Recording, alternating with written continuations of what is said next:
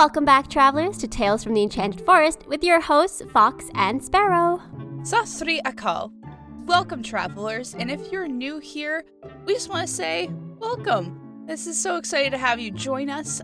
We are a podcast that uploads episodes every fortnight, and we talk about all these different types of fairy tales, folklore, myths, and sometimes we just talk about other stories that have most definitely sprung from our traditional idea of folklore, but maybe are not necessarily folklore itself. For examples of that, see our Star Wars episode. Today's story is a Punjabi tale that was collected by Flora Annie Steele in her book Tales from the Punjab, Told by the People.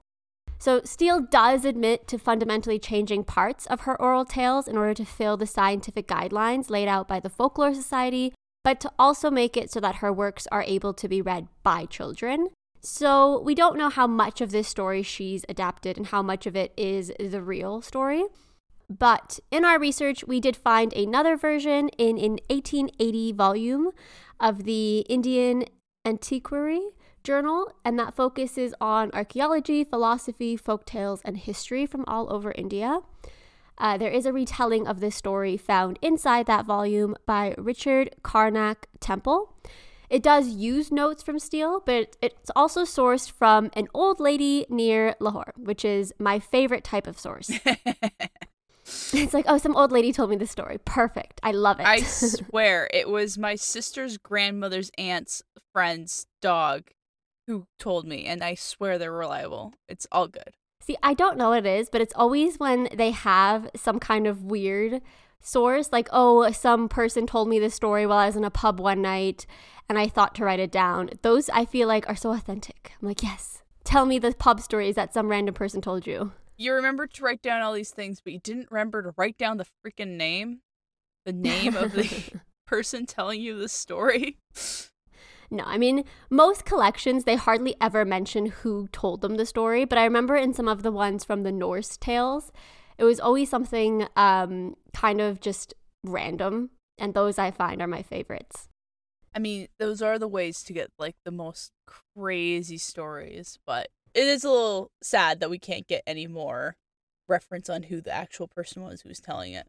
Well, I mean, if any of our listeners are Punjabi or from northern India, I feel like there are tons of stories about small women or maidens who come from fruit. So if you have one that you'd like to share, please do send us an email or a comment somewhere, because I would like to hear if this is a story that people have heard growing up, or if this random lady made it up, because I 100%, if I was old, I would sit in like communal community spaces and just tell weird stories. Or like take folktales and add my spin to them and be like, ah, yes, let me tell you this tale from my people. Mine as well at that point. You're old, you have stories to tell, and if you're going to change it slightly so the younger folk can listen to you, then I get that. I feel that. Although I do want to back up a little bit and touch on the fact that the person fundamentally changed parts of the story to fit what the guidelines from the Folklore Society. It makes sense, but it feels so strange, like, to think of if you went back to the original person telling the story, like, hey, this part is really cool and all, but it's gonna get cut because these people thought it wouldn't count as folklore if I had it in here. So, you know, you understand what's happening, my dude, right? It feels like so weird. Well, I mean, I don't know, because Steele's introduction section did kind of rub me the wrong way. She does describe a lot of the stories as incoherent and not really making sense. And I'm just kind of like, well, it doesn't have to make sense to you because you're not from that region. You're not, part of those people. So it doesn't have to make sense to you. I completely understand wanting to, and this is the problem that we've touched upon before of folklore collections that come from people who go out and actually collect the stories from the original peoples, and then they tell it again from their own point of view, or they rewrite it, or they edit it down for a modern English audience and less so for the fact that it's a historical document. And it's always difficult because we are grateful that these stories exist and they've been written down. And obviously, a lot of these stories are oral stories that otherwise would not have been collected in the way that they have been. But to a degree, it's almost a little bit condescending. Well, not a little bit. It's quite condescending to say your stories in its original form is not okay, so I've had to change it to fit these arbitrary guidelines. It is nice that there is a disclaimer that they have been changed. Yeah. And that, she kind of tells on herself and says, they're incoherent and they don't really make sense, and you have to listen to the same story over and over again by the same person. You have to coax them into telling you the story. And so it's giving a little bit of racism, but we don't know.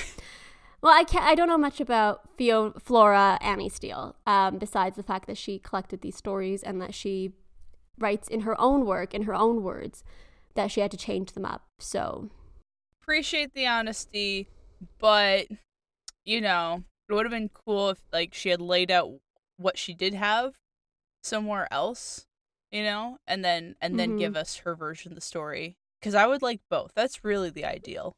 Yeah, and I feel like when people say, well, why does it matter if the authors are people of color, or, why should we have diverse authors when everyone should just be able to write whatever? And it kind of comes back to the main point and comes back to fairy tales and folklore and these oral stories as well, in that some people grow up with these stories. They grow up with the culture that these stories come from. So the versions of the stories they hear and they tell, it's part of the essence of the story. So they don't get whitewashed, they don't get turned over for a Victorian or a white audience. They just stay the way they are. Mm-hmm. And I think this comes back to the rise, actually, of lots of South Asian, East Asian, Middle Eastern authors writing their own stories, and not just writing, biographies or stuff like that, but writing fantasy stories. And I feel like that's just so empowering, because you get to see people who are part of these cultures talk about their cultures and talk about them. And obviously fantasy, you always have elements of, mysticism and dragons and fighting and all of this other heroic stuff, and fictional lands.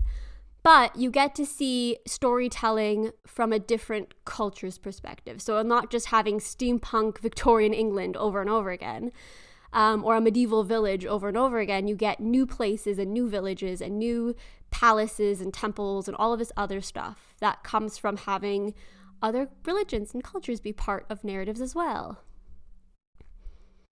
But that's just my take at the moment, because I'm quite interested in reading lots of South Asian fantasy books at the moment. And so I just enjoy seeing things and seeing parts of stories, and even Persian stories. I like seeing parts of them where I'm like, oh, I recognize that. And it's just a nice moment where you're like, this is part of a culture that I understand. It's nice to have that familiarity. And I hope some of our travelers have familiarity in today's story of Princess Aubergine. Once there was a poor Brahmin, or religious man, and his wife. They were so poor that they often had to scour the wilderness to find herbs and plants to eat. It was on one of these trips into the forest that the Brahmin found a young aubergine, and for our American fans, that is an eggplant. Thinking it would make a nice meal when it ripened, he uprooted it and planted it tenderly in his garden. And he took such gentle care of it that some people joked it was like a child to him. Even after it had a bright purple fruit and a white flower, he could not bear to pick it, so he continued to tenderly care for it. Hearing you talk about the aubergine being like a bright purple fruit, there was like a bit of a disconnect for me, because I always thought of eggplant as more of a vegetable. So I was like, is it a fruit? Is it a vegetable? Am I thinking of something different? I wasn't sure, so I had to look into it. And apparently it's considered a vegetable for cooking, but botanically it's like a berry, kind of like a tomato is. And to me it's like, I never knew this before. How have I never learned that a plant can be a fruit or a vegetable depending on if it's a chef or a scientist who's asking about it? See, it's the whole, is a tomato a fruit or a vegetable argument, but kind of on the same line of thinking. We were at a pub quiz the other night, and one of the questions was something about this massive fruit that grows on a vine. And we were all thinking about, grapes and different types of grapes and trying to think about what grows on a vine. Yeah. And we were all thinking of hanging vines. Do you want to guess what the answer was? Was it like a cucumber or something like that? No, close. Zucchini? Nope, close. Tomatoes? No, it was a watermelon. Oh my gosh. You're right. And then once you look at a picture, you're like, oh, yes, that's a vine. But then when you're thinking about it, because it's on the ground, I don't really think about like growing sideways on the ground as a vine. I was just so confused. But yes, it's one of those things where like people don't really know how fruits and vegetables are categorized or also just what they look like when they're growing, like pineapples. But I feel like we learn something new every day. Yes. Anyways, this was, Sparrow learning, which is probably something relatively basic, but it's also like, what else have I thought was a lie? Is this actually fruit? Is this actually a vegetable? I don't know. But yeah, I kind of love that a scientist will have a different definition than a chef. It's like that iconic scene in Stardew Valley where the scientist's wife asks him to bring some fruit home and he brings her tomatoes and he has this whole argument where he's like, oh, it is a fruit. You asked for a fruit, so I brought you a tomato. And she gets angry. And I'm like, Demetrius, you're wrong. If your wife asks you to bring home fruit, you're not bringing home a tomato. But, I just don't like him as a character in the thing. So that might be my personal bias. Okay, so the couple held off eating the aubergine until they were so desperate that they had nothing else, and the wife began peeling the fruit. As she chopped, she heard a low moan and a cry from within. Perplexed, she carefully cut open the fruit and jumped back in bewilderment when a tiny maiden stepped out. She was the most beautiful creature they had ever seen, and they adopted her at once. The poor couple had long wished for children of their own and had never had one, so this was an answer to their prayers. They named her Princess Aubergine because even if she had not been born with the title, she was so charming and beautiful that she earned the title in their eyes. This is giving me Princess Kaguya vibes, and it reminds me of when the old bamboo cutter found her in that bamboo stalk. There are just so many maidens that are like these tiny people and tiny fairies, I guess, that come out of fruit and vegetables and trees, that it's kind of giving me like the whole fairy changeling vibes where they replace a real baby with a fairy baby. Oh, yeah. It kind of gives me that kind of like image of replacing, so a couple, usually childless, because this is also in the Peach Boy story where they are begging for a child. They really want a child, so they get this child in a strange fruit. And usually the child is tiny, which, logistically, you don't really know how that's going to work.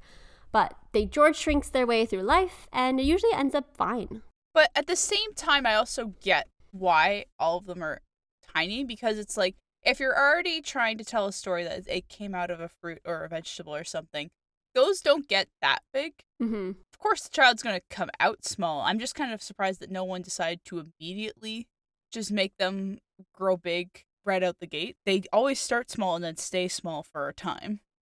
Makes sense for fairy tales, I suppose. So over time, the maiden did grow, and she grew more and more beautiful, and it wasn't long until she came to the attention of the queen. One of the queen's handmaidens had gone to the poor man's hut next door from the palace to get some light when she witnessed the marvelous girl. She went back to the jealous queen at once and told her of the beautiful Princess Aubergine. The queen, despite having 7 sons and a loving husband, was always fearful of losing her position.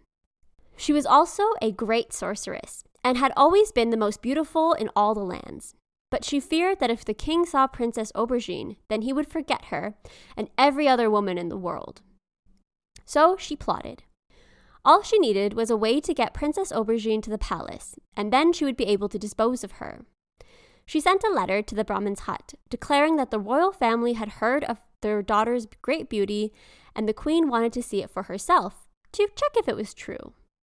Now, for all her charm and beauty, the princess was just as vain as the queen, and was outraged, so she went at once to prove herself. Usually our princess protagonists are beautiful and also critically virtuous. So it's strange to hear the text explicitly state that she is also vain and wanted to show off. It gives her a different feel from a lot of other standard princesses that we're used to hearing about. A lot of princesses in these stories tend to be kind of passive, or they wait to be rescued, or their biggest trait is that they are kind to a fault, they forgive. But when we go back to the origins of some of the stories like Snow White or Sleeping Beauty, a lot of the time the princesses do have some moments where they do cause pain to others, or they do say something or they do show some kind of negative trait like vanity or self-possession or jealousy. So in this case, I think her acting this way is quite natural because she is the most beautiful girl. She's probably some kind of fairy, and fairies are typically quite jealous, vain creatures in a lot of Indian and Persian folklore. So to me, it's not really that surprising because I'm just thinking it's the most realistic aspect here, that the princess, who's beautiful and charming and probably some kind of magical creature, is upset that someone's questioning how beautiful she is. And then you'll see later on, she does do some things that's quite questionable and hurts innocent people, but she does it regardless. When I first read the story, that was absolutely thought went through my mind. It was like, oh, if she is vain about this, what is she going to do next? Normally, like you said, princesses are passive for the most part, so I don't really expect them to do much. Like, in some cases, it gets established early on. They're actually going to do stuff. They're actually going to be active in their story. But up to this point, she'd been so passive. I'm like, yeah, she's going to be, stock princess number 3. And then to see her say the statement, I was like, ooh, red flag. What's happening next? I think it's a good match for the queen. I think when you have an evil character that's as evil as the queen is going to be and as wicked, you kind of need someone that's going to temper her out. Otherwise, the story is going to be quite unsatisfying. I feel like a lot of stories end up being unsatisfying because the wicked person will go to such great lengths to get what they want, and the heroes don't ever match it. They do the right thing, air quotes. And sometimes we just want to see a satisfying comeuppance story. Oh, absolutely. And when I say red flag, I meant red flag for the queen. Like, this is not going to end well, like, very specifically because of the princess, not because of things that will happen around her, but, like, she's got her own forces of nature within her, and it's going to be interesting to see. Well, it'll be interesting to talk through what happens next. So, what does happen next is that as soon as she arrived, the queen declared that they must be sisters, and she dearly wished that Princess Aubergine would reside with her. Keep your enemies close and all that jazz. The two women shared their veils and drank milk from the same cup, as was the custom when people declared themselves to be sisters not related by blood. That night, the queen went to the sleeping princess and worked her spell carefully, because she had found out almost at once upon seeing the girl that she was a fairy.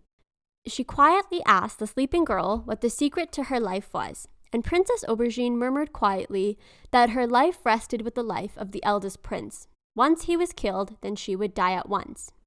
Almost without thought, the queen hurried to her son's room and killed him with her own hands. The next day, she screamed in rage and grief when she saw that the princess was awake and alive. Well, that escalated quickly. Yeah, so I mean, it's obviously a choice that Princess Aubergine's making to lie about this because she's fighting off the magic. So, not sure how I feel about that because the eldest prince is obviously not someone who's involved in this at all, who's not part of any of this. So it's an innocent bystander who literally just got killed by his own mom. For those at home, you can go ahead and mark off royalty kills someone way too quickly as part of their fairy tale bingo sheet. Well, for the next 6 nights, the queen continued her wicked project. She used curse after curse to find the princess's life source, and every night, the princess told her that her life rested with another one of the queen's sons. So she killed each and every one of her sons. She wept in rage at killing her sons for naught, and easily lied to her husband that her sons passed of an infectious disease. And still, Princess Aubergine lived. Okay, at what point do you decide that maybe, just maybe, you can't trust the princess and just stop killing your sons? Like, I guess it's after you kill them all, but wouldn't you think at least after the 3rd one, you might start going, okay, I think I might be tricked. Maybe I should try a different tactic. I feel like it's just that she's so wrapped up in winning this contest. She's so wrapped up in being right. Maybe she thinks that because the princess is a fairy, that she keeps transferring her soul to the next son, to the next son, to the next son. So maybe at the end of it, she'll win. But even if she wins, I feel like the cost of the princess versus your 7 sons just isn't a fair trade-off. But, I mean, she's supposed to be an evil sorceress who is fully committed to the dark arts, and she's completely lost herself and her grief and her anger and her resentment. So it might be one of those things that once you've killed one, you might as well kill the rest, even though, they're your kids and they came from you. what I thought was going to happen next was that it was going to come down to the youngest son, and then the youngest son was going to be our protagonist, catching on like, my brothers are dying rather quickly. Maybe I should get out of here. And then, doing the rest of the story. But nah, he just died real quick. Yeah, and I mean, the husband does get a light pass here, because I feel like once the first or second or third son dies, maybe start calling doctors or having guards around the house or the palace. I just feel like having all 7 of your sons die in a row, it's a shock. So obviously you're grieving the first son by the time the second son dies, and then the second son. But you would start to be a little bit more proactive and think about the remaining kids. Yeah. I mean, I would go full paranoia, being like, okay, this is not going to slide. I'm not going to lose another. Let's do some other stupid stuff that's not just letting them die this easily. Yeah, like I would, maybe take them to a temple, or have someone come take care of them or watch them or pray over them. Just something so that they're on watch and they're on guard. Or send them away. Yeah, or send them away, send them somewhere to be rejuvenated or healthy. I mean, it's really hard to say, because we don't know if the queen had a spell on the king or if she had some kind of hold on him. This is true. Because it does seem like he's he just seems like a general king love interest character. Who doesn't really have much agency. So that might be because he's either under a spell or he's just not that involved. Because child rearing is usually the woman's job. So he's the true princess in this story. He's passive and kind. He's the passive and kind princess, and Princess Aubergine is the aggressive one. Also, wow, like, you're trying to trick the queen, but then you're just tricking her to killing her own lineage. Like, there's so many other fun things you could do, I think, that could, like, send her on wild goose chases for things. But no, she's like, how about you just keep killing your children? Yeah, it's just a way to, I guess, to punish her. But it does seem like it hurts too many bystanders / innocents. And also, the king and queen aren't old, so it's young sons as well. And I feel like that's a bit much to kill children. Yeah. Yeah. Can we have more fun trickery instead of this really sad trickery? Please? Well, finally, speaking of wild goose chases, on the 8th night, Princess Aubergine could not fight the magic anymore and had to answer truthfully. She told the queen that in a river far away, there was a red and green fish. Inside the fish, there was a bumblebee. Inside that was a locked box. Her soul was locked away in that box in a 9-loch necklace. So the necklace seems important, but as Temple in his rewriting of the story remarks, that the item is seen as a general magic item throughout many folklores, tales from the Punjab and from northern India, and it's usually where a soul is hidden or where a dead body spirit is hidden. So it seems to be more of just like a story that evolved over time, so there's lots of stories that have this necklace in it. Once she found out about the necklace, the queen acted almost immediately and went to wake up her husband in tears. He was very sympathetic and kind, and she begged him to find her the magic necklace. It was the only thing that would help her in her grief over losing all of her sons, and otherwise she would die. The king was a kind man and would do anything to help his wife, so he ordered every fisherman in the city to fish day and night until they found this specific red and green fish. When she woke up, Princess Aubergine knew that her days were numbered, so she went back home and begged her parents to not burn or bury her when she dies. Instead, they need to lay her to rest on her bed and take her out to the wilderness. They should build a high wall surrounding her and scatter flowers over her. They agreed and waited helplessly for her to die. It didn't take long. As soon as the sorceress had her greedy hands on the necklace, she put it on, and as she did, the princess collapsed onto the floor. Her parents cried bitterly, but could not do anything else, so they took her to the northern forest and lay her to rest in her finest dress. When the queen found out that the princess was neither burnt nor buried, she was unsatisfied, but could do nothing else. All she could do was warn her husband against hunting in the north. Back to our semi-protagonist, the king, or a side character, the king, the love interest. He had noticed a sudden change in his wife, and it was hard to say if he was under a spell or not. But combined with the death of their 7 sons, he was deep in his grief. He spent all of his time hunting and eventually had been to every inch of their forest, except the northern ones. One day while hunting, he accidentally wandered over, and he stumbled across a high wall in the middle of the forest. He climbed over it curiously, and when he did, he was frozen in shock. Below, he saw a beautiful maiden lying on a bed. She looked as if she was sleeping and not dead, and so day after day he returned to her and kept watch in the hopes that she would wake up.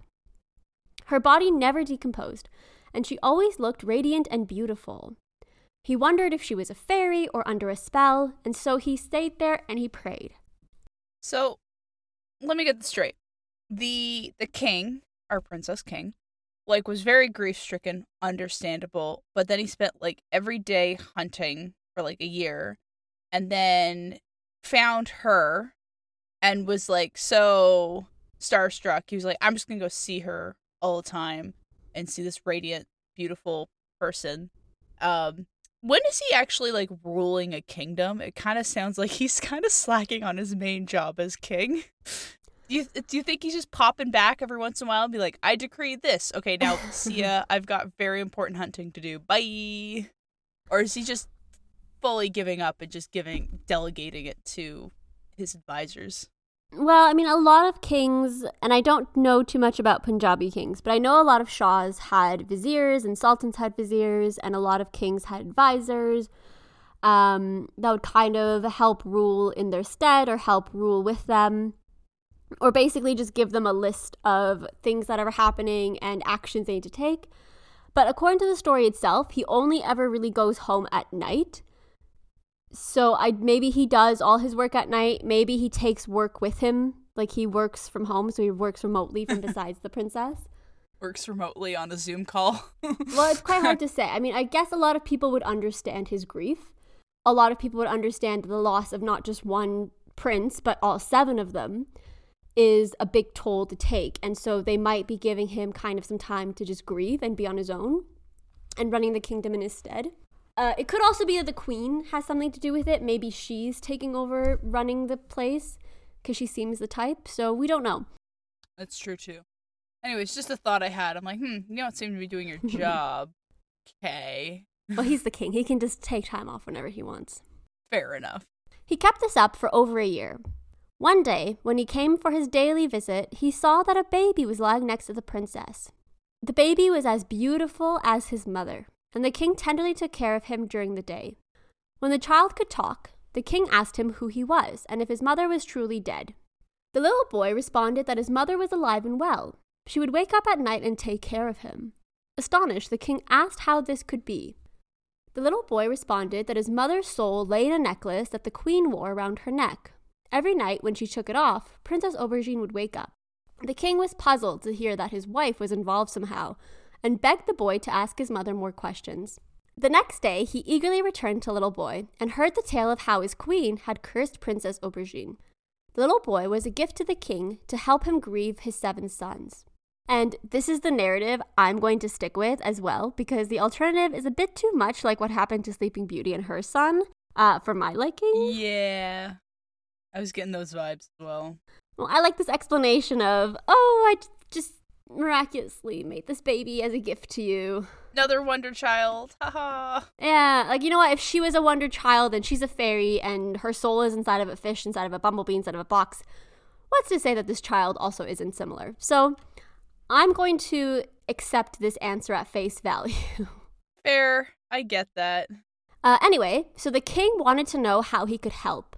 And the little boy replied that he was the only one that could take the necklace back. So the king took the little boy with him. And when he arrived at the palace, he declared that this was going to be his newest heir. The queen grew wild with rage at the thought of her husband cheating, but also at the thought of her own sons. So she decided to poison the boy. She tried tempting him with sweets and pastries that were obviously poisoned, but the little boy refused to eat anything until he could play with the glittering necklace. The queen was driven by her greed, so she handed over the necklace, but as soon as she did, the little boy ran as quickly as the wind back to his mother, Princess Aubergine. The king followed, and as he arrived, he saw the princess waking up.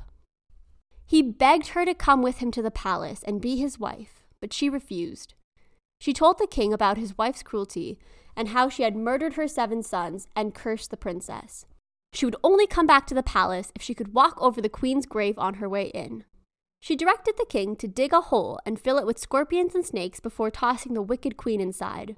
As soon as he returned home, the king tried to get the queen to follow him down to the grounds, but she refused, and so he had the guards grab her and throw her into the trench before burying her alive. As for Princess Aubergine and her son, they walked over the grave and lived happily in the palace ever after. The end.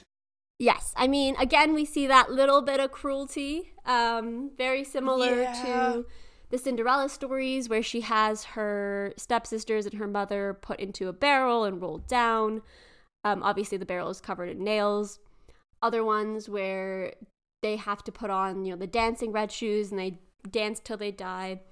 Lots of comeuppance. And I feel like this is one of those classic tales where the queen gets what she deserves in the end. Yeah. I also like the loophole that she actually came alive at night because the queen would take off the necklace, which kind of makes sense in that weird roundabout way. But it's also funny to think that the queen, who's like so terrified and obsessed with all this, that she would even think of taking off the necklace in the first place. So, I don't know. It's a fun loophole, but it's also like, I think this queen is paranoid enough where she would have done that. Or I'm actually surprised she didn't try and destroy it. Yeah, I'm just like, what was it all for? What was it all for? A couple extra years to rule the kingdom, apparently, I guess. But yes, otherwise, I think it was quite a fun, interesting story. And I've never really heard a story that had this kind of character and this kind of plotline where the princess, that's the cursed one, ends up being quite cruel as well in her own way. Mm-hmm. It doesn't feel really much of a love story because it just feels like these two women are using this man to kind of play against each other. And he's kind of going back and forth, not really sure what's going on until the end. And he's not loyal. Like, he has a whole life. And I know in a lot of stories and a lot of specifically, Persian, Mughal Empire, Ottomans, Indian empires, all of that, we do have to always keep in mind that the standards of having one wife, two wives, three wives, completely different from our modern day take on it. But, he's gone every day for almost 9 months to a year. And his wife doesn't really seem to care. So it's more like he's a status symbol for her, that she gets to be the queen and she has the king and she doesn't really care all that much about him. It's just that she's worried about losing her position and losing her power. Yeah. But joke's on her because she would have always been the first wife with the 7 sons. But she killed her sons. But she killed them, yeah. So it's just her own vanity. And then the princess, Aubergine, it's her kind of dishing out karma in a way. It's also a cute beat that when she knows she's about to die, Princess Aubergine goes back to her original family, like her found family, the poor family. She's like, I just want to live with you guys until, she passes away, essentially. Mm-hmm. And that was like, that's a sweet moment. Being close to the ones you loved. And it's like, she might have been a fairy and she might have been really powerful, but she seemed to, she still picked being with this, poor family and wanted to spend time with them. And that, I think that's just really sweet. Well, travelers, you don't have to walk over an old queen's grave, or any grave for that matter, to reach our 5 fantastic finds to end our episode. Number 1. The queen in today's tale invited the princess to live with her as her sister. Even though it seems strange that she would want to be around someone she hated, this was a tactical decision to keep a close eye on her and find her weakness. As Fox said, keep your friends close and your enemies closer. This got me thinking of that classic phrase and where it comes from.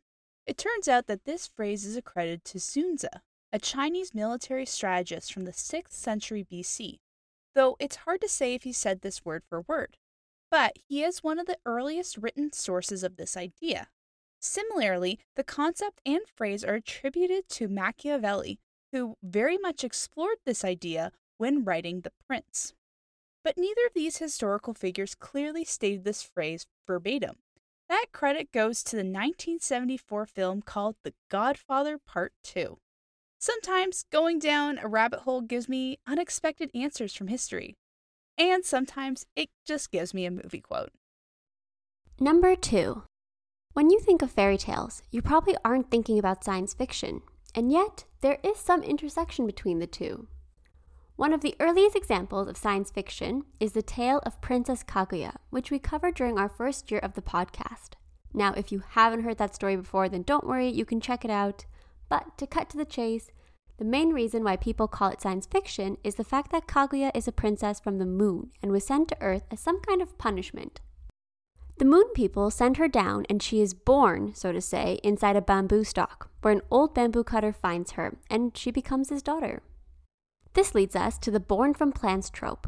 These protagonists are often tiny and born from plants. Now, not to be confused with plant people who are plants or are plant people hybrids. These characters are often found in some kind of fruit or vegetable. For example, we have Momotaro, the peach boy from Japanese tales, Timun Mas, a girl born from a golden cucumber, the pomegranate princess, who is a princess born instead of pomegranate, and so many more. There are also many stories of humans being sculpted or created from plants. For example, according to Norse mythology, Vili, V, and Odin created the first humans, Ask and Embla, from trees, which is similar to Filipino beliefs that the race of man came from bamboo stalks. The Filipino creation story is wild in itself, so that is definitely on our list of stories to recount in the future. Number 3. In stories, death is often not as permanent as it is in real life. Sometimes characters can extend their life through magic or come back from the beyond through supernatural means. In rare cases, characters, usually villains, may go to extremes to ensure that they continue existing by tying their souls to an object. These objects are known as soul jars. For characters with soul jars to die, usually one must destroy both the physical body and the soul jar itself. But sometimes, simply eliminating the soul jar is enough to get the job done. If one kills the physical body, but the soul jar is left alone, either the body will regenerate or the soul will return to the soul jar and find another way to regain a body. As a result, characters with soul jars go to great lengths to ensure that their soul jar is either well protected or straight up unbreakable. Since they are hard to get to and destroy, this can lead to more unique challenges for our heroes as they rely more on their smarts than trying to outmuscle the villain. One example from modern media is the Horcruxes from the Harry Potter franchise. Voldemort splits his soul into 8 pieces and places each into items of significance to him. Similarly, beings called liches from the tabletop role-playing game Dungeons & Dragons are evil undead spellcasters that have gone to great lengths to create soul jars known as a phylactery. While Voldemort only has to kill a single soul for each Horcrux he makes, liches kill to create the phylactery, but then they require many more souls to feed to their phylactery in order to sustain them. After thinking of these 2 examples, it makes me wonder what our princess went through to make that necklace to be her soul jar. While it is unlikely, it is possible that the soul jar is something that just sort of happened to her. But most examples would indicate that there was some sort of sacrifice involved to gaining one. Number 4. Evil stepmothers often have no qualms about killing their stepchildren or shapeshifting them, mutilating them, abandoning them, abusing them. The list truly does go on. However, it is rare to see a biological mother commit these same crimes against her own children. That is, when the mother is allowed to live past the first few lines of the story. Evil mothers are often bowdlerized to make the work more moral for children. If you're unfamiliar with this term, it basically means we take the stories from the origins, which are often kind of cruel, and we adapt them to make it so that children won't be scared listening to them or reading them. For example, in the early version of Snow White, her own mother tries to have her killed instead of her stepmother. One place to go if you want to look for lots of people trying to kill their own kids is in the Greek myths. For example, Queen Procne kills her own son and feeds it to her husband as revenge for him raping and mutilating her sister. Medea kills her children by Jason before fleeing after learning that he is planning on leaving her. Clytemnestra has Electra locked away in a cave to starve, and there are so many more examples. In modern stories, we still see more fathers going after their offspring than mothers, like Firelord Ozai to Zuko, Hiroshi Sato to Asami, but we still have our fair share of evil mothers. In Moana, Maui's mother threw him into the ocean. Then we have books like Stephen King's Carrie and Agatha Christie's The Chocolate Box. And don't even get me started on Mystique and how she tries to kill both of her sons and only really succeeds with one. In fact, the MCU and the DCU have many, many, many, many instances of offing the offspring. And number 5. Princess Aubergine is named after the plant that she came out of. And after my revelation that eggplants were both a fruit and a vegetable, I started wondering what other secrets this mysterious purple plant was hiding. As it turns out, eggplants originate from India and have been cultivated there for over 1,500 years. But it has deep roots in China as well. The plant was used as a dye for fashion and to stain ladies' teeth. This was so that when their teeth were polished, they would gleam like metal. And in Italy, the word for eggplant is melanzane, which means mad apple. This was because there was a belief that eating them would make people angry. While this obviously isn't accurate, they are actually a part of the nightshade family, like potatoes and tomatoes. While they all contain lots of good nutrients and taste great in ratatouille, they also contain alkaloid solanine, which can be highly toxic when concentrated. As always, if you want to see the show summary, then subscribe for updates on our website at talesfromtheenchantedforest.com. And if you want to hear more from us, join us on Twitter at FromEnchanted or on Instagram, Mastodon, or TikTok by our podcast name. For questions, comments, and guest requests, please send us an email to talesfromtheenchantedforest@gmail.com. And if you have anything to share, then please don't hesitate. Remember, travelers, if you enjoyed what you heard today and what we do here, then please give us a review on whatever platform you use to listen to this podcast. It helps the podcast grow and reach new travelers to join us on these adventures. And remember, there's always a place for you in the Enchanted Forest.